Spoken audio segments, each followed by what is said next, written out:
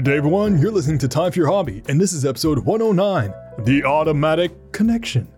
I'm your host, Alex, and today I have the honor to have Michael as my guest on the show. How are you doing today? Doing well, sir. How are you? I'm doing fantastic. This is my second interview today, but after our short conversation before this episode started, you say you do 4 episodes in a day. I'm like, okay, I have to step up my game.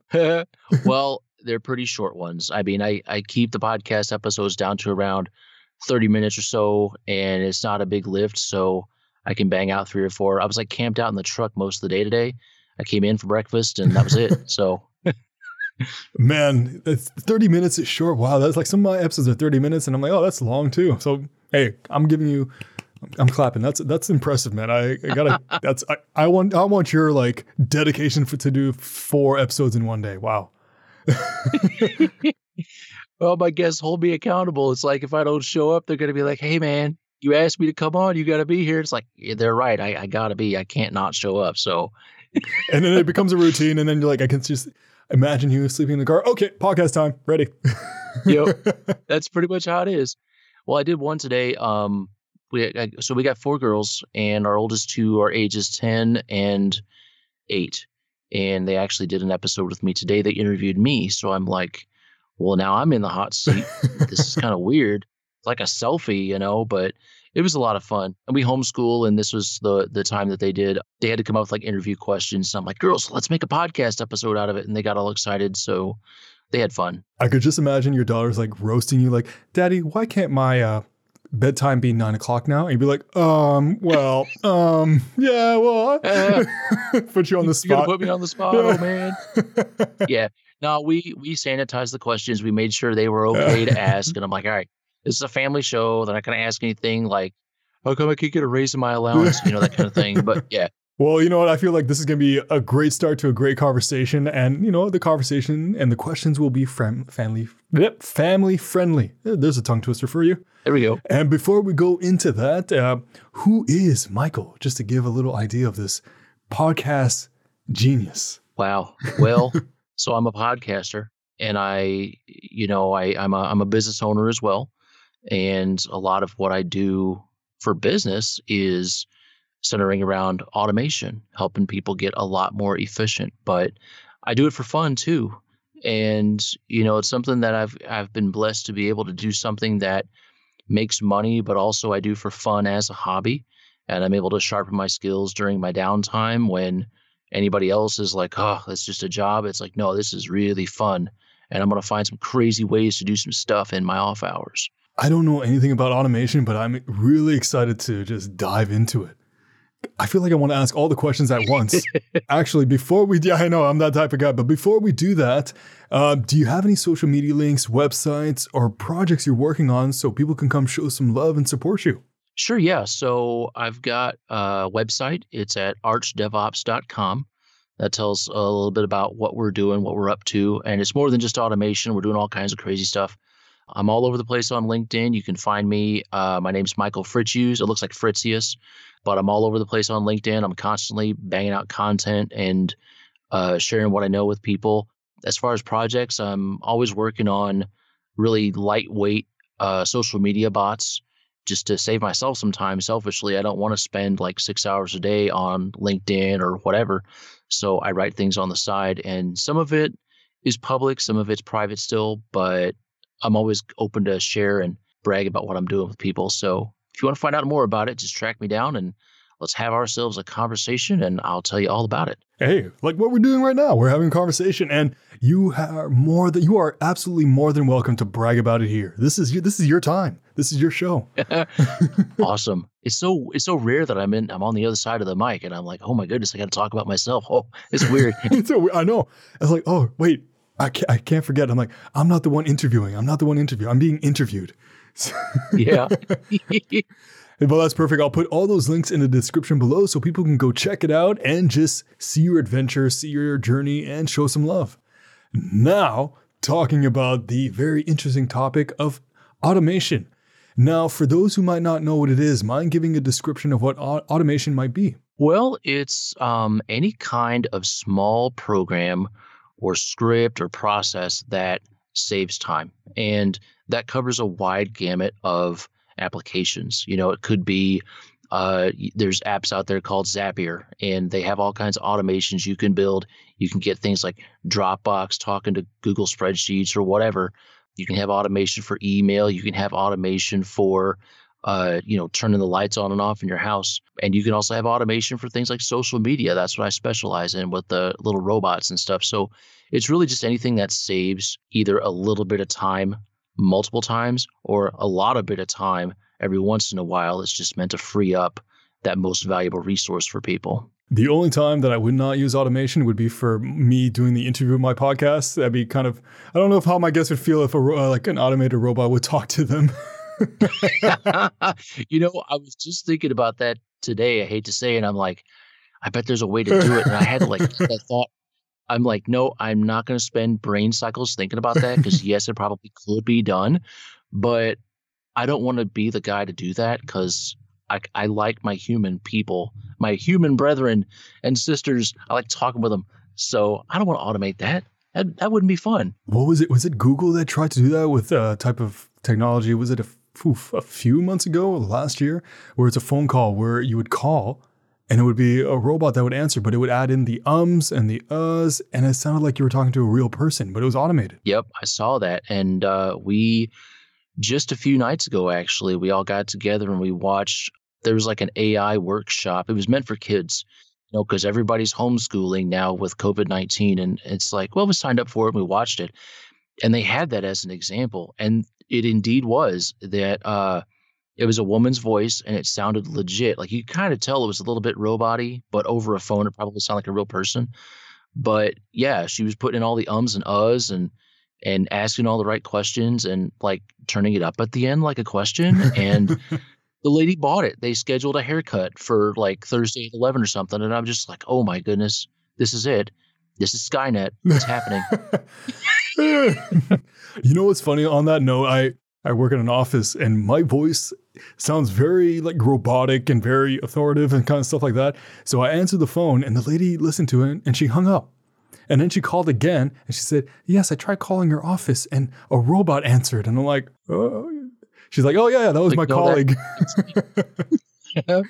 So I got to practice on my non-robotic voice. Oh man. Well, that'd be first for me. I've never been accused of being a robot before. But speaking about technology and automation itself, it must have not just popped out of the blue. How did you actually get introduced to automation? Was it a person or something you saw online? You're like, wow, I want to give it a try or anything like that? I thought you were going to say abomination there for a second. I'm like, yeah, I've written some pretty bad code before, but yeah. Well, the first time I got introduced to automation, like what I use for social media, for example, I actually got my first taste of that at a job. I was working previously as kind of a developer / QA tester, like quality assurance tester in the financial sector. And then when I was ready to get out of there, the next place they needed the tests automated, but it was for a website. And that was brand new to me. I'm like, guys, I've never done this before. And it's a language I'm not familiar with. So, I mean, it sounds like it'd be a lot of fun, and I can assure you I'd be able to pick it up, but I have zero experience doing this specific thing. And they said, that's okay. We think you've got what it takes. And they were right. We were able to do some pretty crazy stuff. I remember that they had that particular place, they had an image-based CAPTCHA that they would use to try to prevent people from automatically making new accounts. And it also was in the financial sector. They're like, we don't want people making a bunch of spam accounts. And they were having a terrible time trying to get around it with the automation. And I was able to try every dirty trick I could think of, and even some new ones that I didn't know were possible. And in a week, I was able to get around it. And they're like, oh my goodness, what? So, kind of looking back and seeing like, that was what really set me on my path. It was something that was a really tough challenge, but it gave me this huge dopamine hit and was like, I love doing this. This is fun. This is a blast. So I just kept doing it, man. That was like 10 years ago. That's so cool. I like how it's like your actual work forced you to get into it. And then you're like, you know what? I like to do this as a job and also as a hobby. So when did you decide to make it into a hobby? At what point you're like, this is going to be my first project? I think it started becoming a hobby not long after I started that job. And, the more I learned about different patterns and paradigms and how to write code different ways and getting more and more exposed to the technology, it just got more and more fun. There's never ending things to learn. And I'm always coming up with ways to automate stuff that other people would think like, why would you want to? Or you can automate that. And it just ends up saving a lot of time because I'm the kind of person that would ask, why not instead of why? It's like, hey, it's a good exercise. It's a good mental puzzle. Let's try it. Let's do it. And I'm sure you have like a bunch of projects underneath your belt, and which is actually a segue to my next question. What is your preferred field to focus on when you do automation as a hobby? Do you like doing apps? Do you like doing robots? What do you prefer to do? I like to do robots. I like to do stuff where you have to interact with a website, because I spend a lot of time on social media. It was enough that I'm like, okay, this could be a problem. I'm just taking time away from family. So whatever it is that I'm doing, figure out what's taking the most time and then automate that. So really it's a hobby that helps strengthen me as a man, as a husband, a father. It helps me to put the focus where it belongs, and the places where I spend the most time are like on a website or on an app, trying to figure out like, okay, how to get more social presence.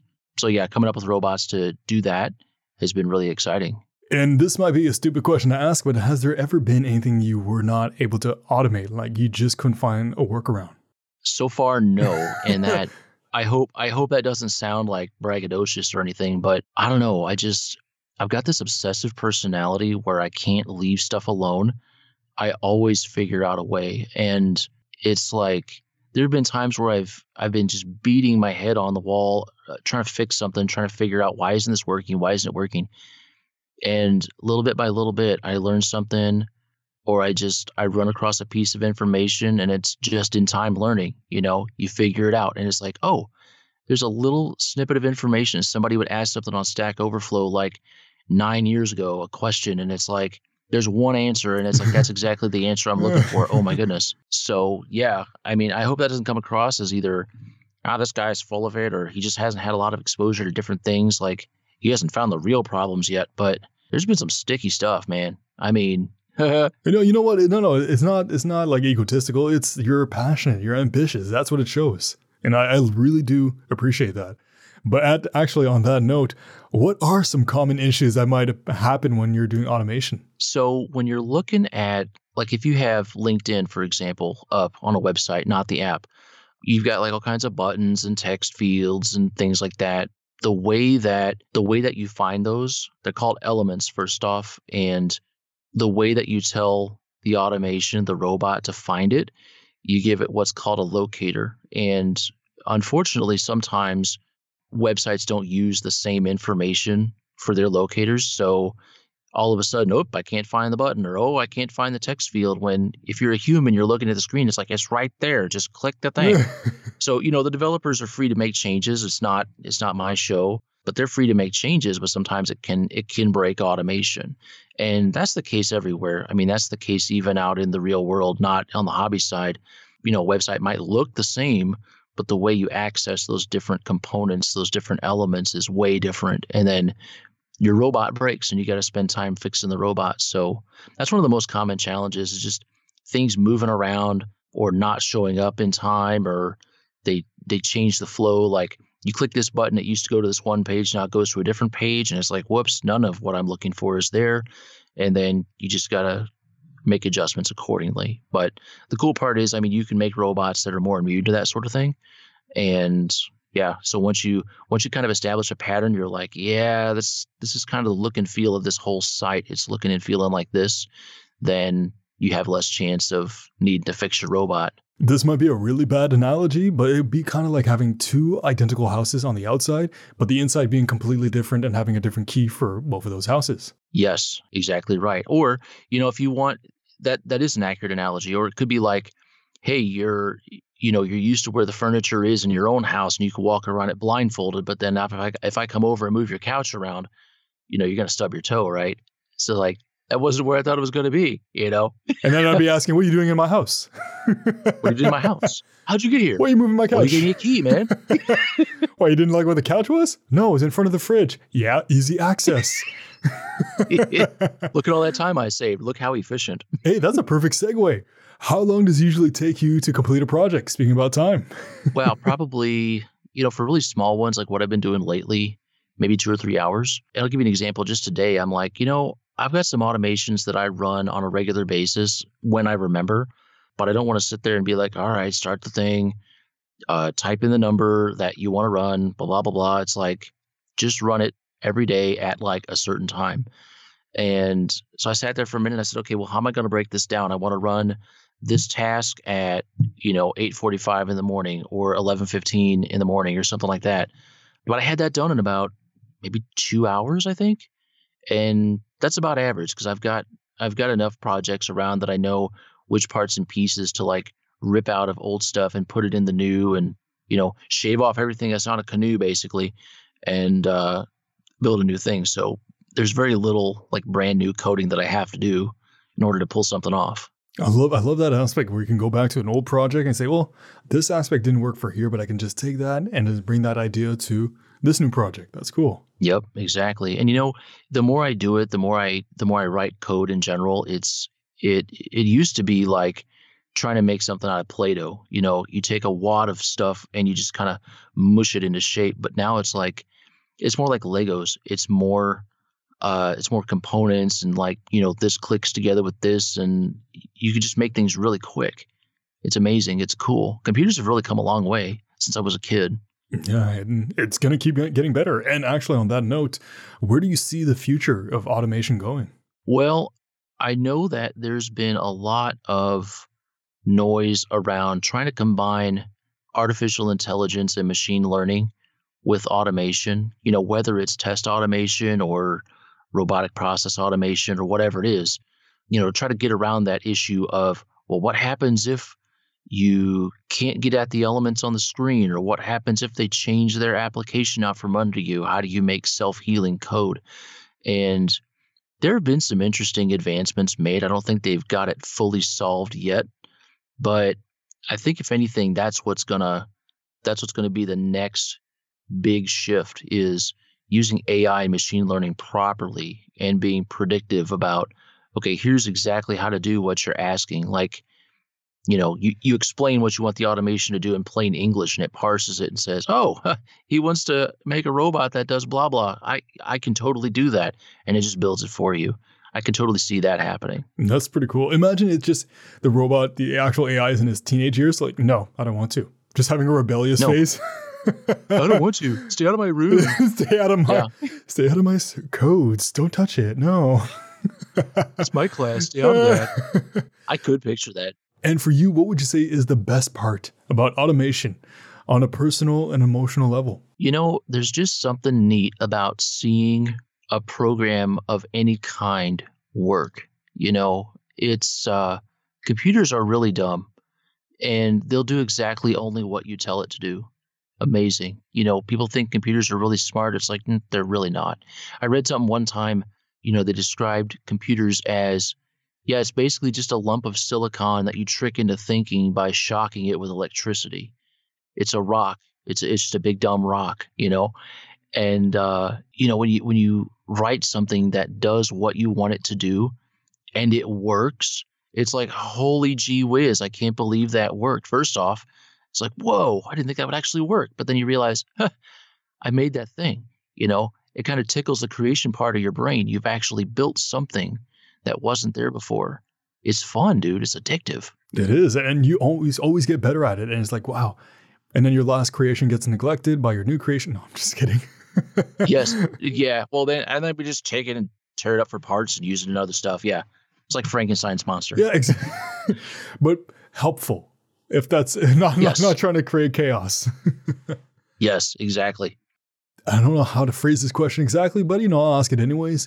What are your countermeasures when it comes to social media bots messing around with automation? I think there's always the chance that, yeah, you could get caught. I mean, the platforms that I work on, they kind of frown on automation. And rightfully so. I mean, if everybody was out there pounding out 1,000 messages and just spamming everybody, that would really take away from the quality of the platform. So, the countermeasures I come in with are to act a little more human, right? Like I limit how many messages I send a day. Like if I'm going to run the bot that will send messages to certain people about, hey, you want to be on a podcast? Like I limit it to maybe 50 a day. You could go higher, but I don't want to. And I also don't slam them out like one right after the other. I put pauses in between. But yeah, I try to keep it within the norm. Like if I were an actual person sitting here copy pasting the same message to how many people, like how many times would I really want to do this before I say, I'm bored, I want to do something else. And then that's the number I go with. So, anything to kind of slow it down. It doesn't have to be like super quick or anything like that. It's meant to save time for me. So even if the bot takes like an hour to run and it normally would take me like 5 minutes, well, I've got my 5 minutes back. I don't care how long it takes to run. I've got my return on investment. You know what I mean? You know what? I appreciate that answer because it goes to show that there's good people who use automation and you understand there's a limit on what should be acceptable and what should not be acceptable. Like theoretically speaking, you could send 5,000 in 2 minutes, right? Yep. And it's kind of like the saying, too much of a good thing could turn out bad. Yes. Like it might just backfire. And it's good that you're like, all right, cool. This is how much I want to do it. And then, you just said you have a return on your investment. So right away, boom. Mm-hmm. Yep. I'm sorry. I just agree with this. And I really love the way you approach it. It's pretty cool in this day and age where technology is everywhere and automation is everywhere and some people abuse it, but you know what? You're one of the good ones. I'm not saying that in a weird way. I'm one of the good ones. Yeah, but no, you are the good one. Yeah. You're the only good one. I'm it, man. There can be only one. Yeah, I'm one of those white hat automation hackers, And for you, what was your biggest challenge when you first started automation? Wow, like just trying to understand how to do it. When I first started, kind of going back to that job I was talking about before, I was looking at code snippets that were written by an intern and, he meant well, but it was like a lot of repeated code and I didn't get a really good handle on like how to do the stuff because it was still really, really new to me. So I don't know, it's like kind of being in a new environment where you don't know what are you supposed to pay attention to, what's really important, what's not so important. It's like, this is common code. I didn't really know what was common and what was specific to what was being asked for. So everything was new and fresh. You're approaching it with the eyes of a 2-year-old, like, oh my goodness, look at everything. Wow, grass, the sky, clouds, look at that bird, and you get to be an adult and it's like, yeah, it's stuff. It's not new. I hadn't got to the point yet where I knew what needed to be paid attention to. So I think that was the biggest challenge, was just trying to figure out like, you're looking at code, it's just a big gob of goo. You don't know where to even start, but now it's not a problem. And yeah, having the right teacher is always helpful when you're trying to learn something new. And speaking of which, have you ever taught anybody? I have. Yeah, that's like one of the things that I really enjoy when I teach people automation. Usually it'll be at a client. We work a lot with software testers, like manual testers, and they've got a lot of time spent doing what they're doing, and it's so much that they don't have time to do any more testing or any better testing. So when I teach them about automation at any level, any kind, if it's an automated test or a script or whatever, kind of coming along and guiding them, when they get that light bulb moment, that's addictive. When they realize what they can do, what they're capable of, it's like, I live for that. That's awesome. And people pay me to come in and do that. Can you believe that? They pay me to come in and get a dopamine hit. It's great. They pay you to enjoy your passion. That's cool. Yeah. Isn't that weird? No, not really. It's we're living in 2020. Anything could happen. I feel like that's the saying everybody says every year. We're living in 1997. Anything could happen. We're living in 1534. Anything could happen. I love it. Yes. And for you, what is your current biggest challenge? Current biggest challenge is actually well outside of anything related to automation. As a business owner, there's always the need for business, right? So, closing deals, trying to find the right clients, trying to find the people that need the help. And because of COVID-19, unfortunately, there have been a lot of companies that, would have needed help with automation at some level, but the projects are usually bigger than what they're comfortable spending. They're kind of averse to this risk of, hey, yeah, we're gonna have a team come in and spend 6 months with us fixing our processes and giving us some really good return on investment. They're just not comfortable with that because they're like, I don't know if I'm even going to have a job tomorrow, you know? So you're finding the companies that either aren't affected as much by COVID-19 or are willing to take that perceived risk on a larger project and get out ahead of their competition. That's been one of the biggest challenges right now. But I guess fortunately everybody's handicapped in the same way. Everybody's been impacted by this. So we're all at the same level. And we're all going to just get back on our feet slowly at the same time. Because no one comes out a winner in all this. Exactly. I mean, at the end of the day, we all come out sharper, but it's at a cost of, man, that was hard. This is a hard time for a lot of people. And I've talked with a lot of people that, they've lost their jobs. They've lost their jobs and they've been at the same place for like 20 years and now they're gone. And it's like, dang, so we're just finding different ways to help. And we're definitely out of our comfort zone with finding different ways to help people. A lot of it is, helping them get online, building websites for them or doing small software projects. But we're getting there. We're able to touch the lives of people that are outside the normal circles, and we're finding ways to help. It's exciting. I hate saying that. I mean, it's an exciting time. Like, what a morbid thing to say. Why are you excited about coronavirus? But there's so many opportunities for growth. There's going to be like billionaires coming out the woodwork that never would have been had this not happened, because their skill sets, like they're just made for this. They're built for such a time as this. So it'll be interesting to see how this shakes out. You know what? I completely agree with you. And once again, it sounds morbid saying that, but I'm sure a lot of people have heard this online, is that this is the perfect time to pick up a new hobby. I agree, because by picking up a new hobby, you improve a skill set with something that you might have never known before. And somebody listening to this might say, hey, you know what? I'm going to pick up automation, and it can help them in many different ways. It can help them in their personal life, their business life, their spiritual life. I don't know how to connect that, but it could. Emotional life, technological life, anything. It's just the idea of picking something up, whether it's a small hobby or a big hobby. You bring in new skill sets, you learn new skill sets, and you can bring it and show it to the world after this whole kerfuffle is over. I love it. A worldwide pandemic, and it's a kerfuffle.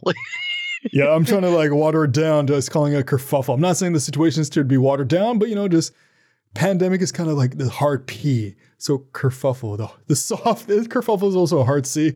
Yes. Anyways, back to the actual automation, which is very soft, right? There's no hard automation. Where do you usually go to learn more about automation? Do you take courses online? Do other people teach you, or do you go, I don't know, a newspaper on the street? Wow, I've really been self-taught, and that's just me. I mean, I know that there are courses out there that you can take, or you could have workshops or user groups or whatever, but I've largely just been self-taught, and I'm like that with everything. I don't seem to take coaching well. I don't know if it's just I like to learn things on my own. I like to just, get the basics and then just jam my arms in up to the armpits and just feel around and see what I come up with. And yeah, I'm going to be, relearning stuff that, somebody could have just showed me how to do. But when I understand the intricacies of how things go together, I seem to pick it up and take the lessons, and they last a lot longer. I'm just a maker at heart. I did the same thing with guitar. I got a wild hair when I was a kid. I was like my early 20s, and I'm like, I want to learn to play guitar. And my dad was like, all right, let's go to the pawn shop. And we got a fairly cheap guitar, and I've still got it. And I noodled around on that thing forever. And I just felt like, I'm not making any progress. And then finally I was able to like actually strum and play the chords and change my fingers like right away. It used to take me a couple seconds. And I have to stop the song and like change my fingers and do it. But eventually I got it. I didn't take a lesson in my life. And I'm not a virtuoso by any means. Comparatively, I kind of suck at guitar, but I'm happy with my progress. I'm happy with my ability to pick up a guitar and play. I can play a song and then, put it away and not have to practice, But yeah, just self-taught. You know what? Congratulations for that. I really do appreciate people who do self-teaching themselves, because I'm in the same boat. Because I self-taught how to do music as well. I can't read or write music or even play the piano correctly, but I do like one finger at a time. And I used to produce music, and I'm like, cool, I did it on my own. And for this podcast, no teacher, no one taught me about how to edit and stuff like that. So I'm like, okay, I have to teach myself. And like you said, just I shoved my hands so deep in that hole. That sounds really weird and dirty. There's no way I can't get out of that. Okay, I immersed myself in podcast. Yeah, there you go. That's I saved myself, right? There we go. You're just gonna edit that part out, make sure it's family friendly. It's cool. Yeah. But yeah, no, it's satisfying to know, like, whoa. And then sometimes you look back at it, you're like, whoa, I taught myself that. How? How did I do this from here, from nothing? Mm-hmm. I don't know. It's a great feeling. But also, it's also, you don't need to do it by yourself. There's teachers out there like, Michael, who can help you with automation. Yeah, definitely. Don't listen to Alex for podcasting. He just mumbles a lot. That's basically all that Alex does. And now for probably one of the most important questions that I ask on every show. What are some misconceptions about people who do automation? That they're huge nerds. There's still this stigma of, software equals nerdy. It's hard. And it's like, yeah, it's challenging, but so is getting good at playing chess, or so is crocheting. I can't for the life of me figure out how my wife makes Afghans.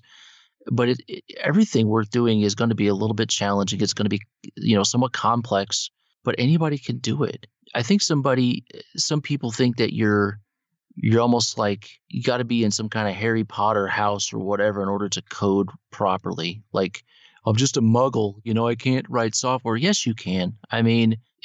There's so many languages out there. There are lots of easy ones to pick up, and they'll do automation.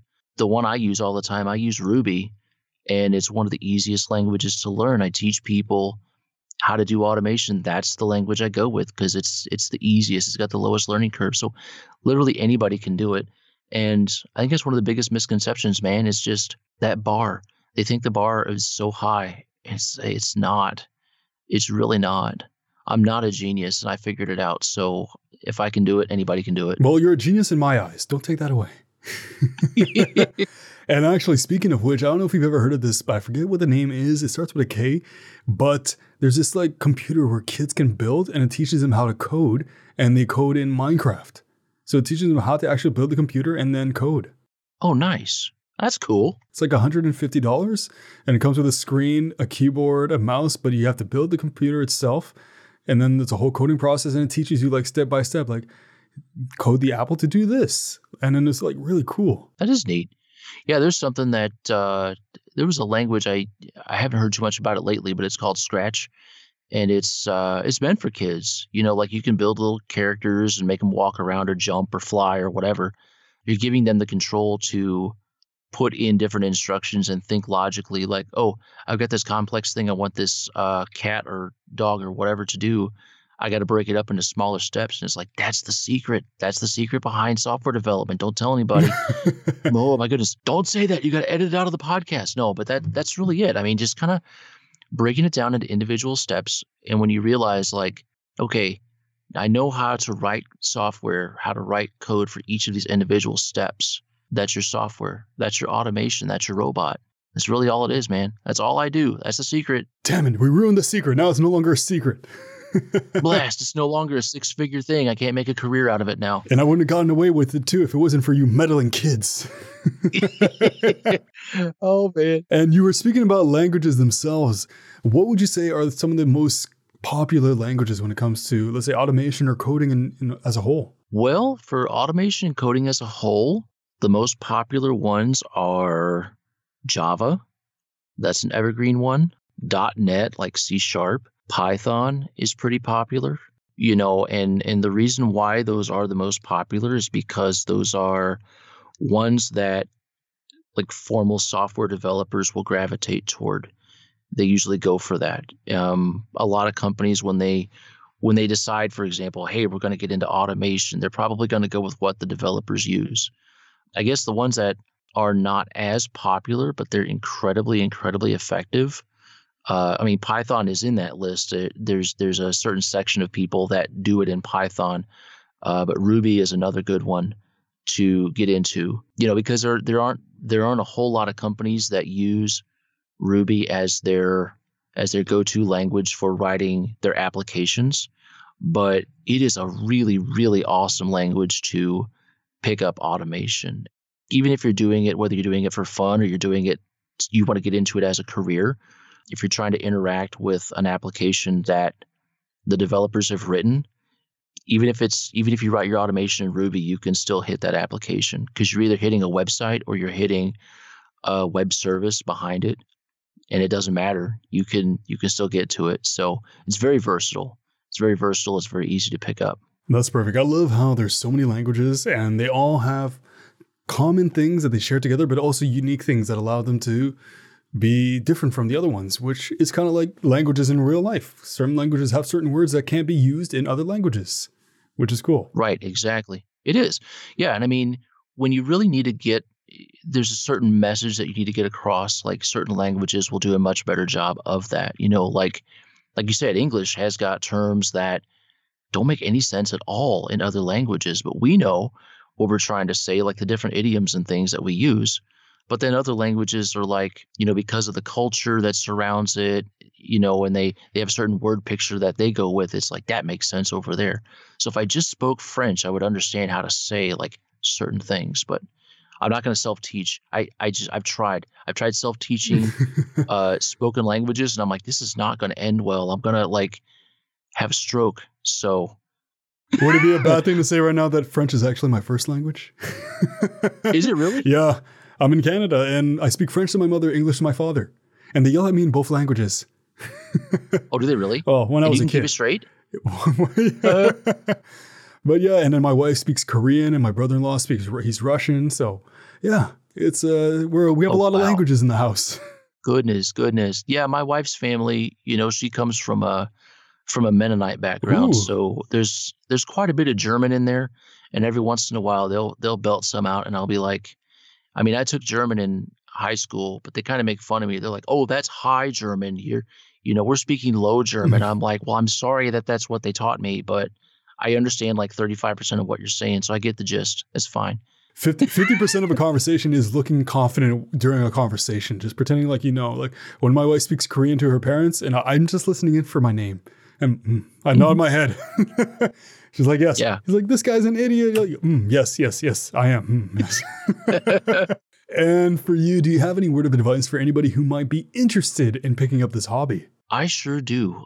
And I got done writing an article about this just yesterday, in fact. It's not live yet, but when people come to me and they ask like, how do I get started learning automation? I always say, don't start by trying to inhale a bunch of information. Start with a really, really small project. And it kind of goes back to that dopamine hit, right? The sooner that your brain can trigger that, the quicker you're going to reinforce your learning. And starting with a really small project in mind gets you there, because now that's your focus. And then a side effect of that is you're learning all the little nuts and bolts and nuances to get it to work right. You pick up all kinds of cool things. You basically learn exactly what you need in order to accomplish the project. And then when you decide, hey, this is fun, then you can pick a little bit harder thing, a little more challenging thing. But you keep using and reusing and recycling all that knowledge that you've picked up from the first, second, third, fourth, fifth project. But that first one's always the most important. It needs to be small. I've actually got an example of one on our website. I can send you a link to it after the show's over. Yeah, that'd be perfect. And it's almost as if you saw the questions beforehand, because that's once again a perfect segue to my following question. Do you have any social media links or websites or projects that you'd love to share with the people so they can come follow you and show some support? Sure thing. I can give you the, what do I got? Well, I got the website. What do I have? Man, what assets do I have? So I've got the website. I've got, it's got a blog, and it's got all kinds of things you learn there, some downloadable things, bonuses. I'm all over the place on LinkedIn, like I said. I'm also on Facebook, Twitter, Pinterest, Instagram. What else? I used to be on TikTok, but not anymore. But yeah, I can provide some information for you. I'll get all those links so people can come follow you and just see your automated journey. Well, that sounds weird saying that, but Automated journey. your automated journey. You don't really want a journey to be automated. You want to enjoy the actual journey. But you know what? I'm not the expert. You are. You tell me if you want an automated journey, then sure, we'll have an automated journey like this podcast. Hey man, if I could build myself some mechanical legs to get up them tough hills, I wouldn't gripe about it. You know what? You do that, I'll be at the bottom of the hill just making sure that the bottom of the hill is doing good. It's like, and now for the last question. Do you have any questions for me about automation? I can't think of anything. Well, have you had experience with it? Like, have you ever seen tools that look interesting? The only experience I've had with, let's say, automation and let's say coding was I took a summer camp a while ago where I programmed my own little video game. Nice. Which was cool. And I don't know why I didn't continue it. But, you know, as a kid, your parents start to put you in all the sports and all the activities. So they just want you to dip your toes in everything, which I'm grateful. I'm very grateful. But yeah, looking back now, I'm like, oh, I kind of wish I learned more about it. Maybe if that little computer I talked about beforehand existed back then, maybe I would have been more interested in it as well. Maybe. I'm hoping that something happens with our girls. I think a couple of them are a little bit interested. They've got that bug. I'm like, yeah, well, it's in there. You know what? I'll send you the link. I'll find it right after this episode. It's Kubo or Cujo. Not Cujo. That's the dog. Nope. With rabies. Nope. No, I'm not going to send you Cujo. That's not what you want. But I'll find that and I'll send it to you. And then, yeah. So there you have it. Another Body with a Hobby. Thank you so much, Michael, for just coming on and just sharing all this. This was amazing. I loved it. I'm not an expert in it, but you did show that, you know what, you don't have to be extremely knowledgeable to start off. Anybody can do it. Just take small bites. It's not eating the whole cake. Mm-hmm. Just take a slice and then work your way to the whole cake. Yeah, it's much more manageable that way, man. Well, thank you for the opportunity to come on and talk with you. The honor is all mine. So if you guys want to learn more about Michael, you can go check him out. I'll put all the links in the description below. And if you'd like to be on my podcast or have any questions at all, you can send me an email at timeforyourhobby@gmail.com. And of course, if you like the podcast, leave a review or leave an automated review. 50 reviews per second. I won't. Don't tempt me. It's possible. I know. That's exactly why.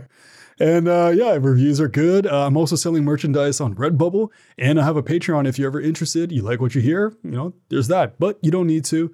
Everything's free. You know what? It's the internet. You can even download it illegally. I don't even know. Don't do that. Don't download it illegally. You did not hear that. I do not support that. Download my podcast legally for free. Think about that.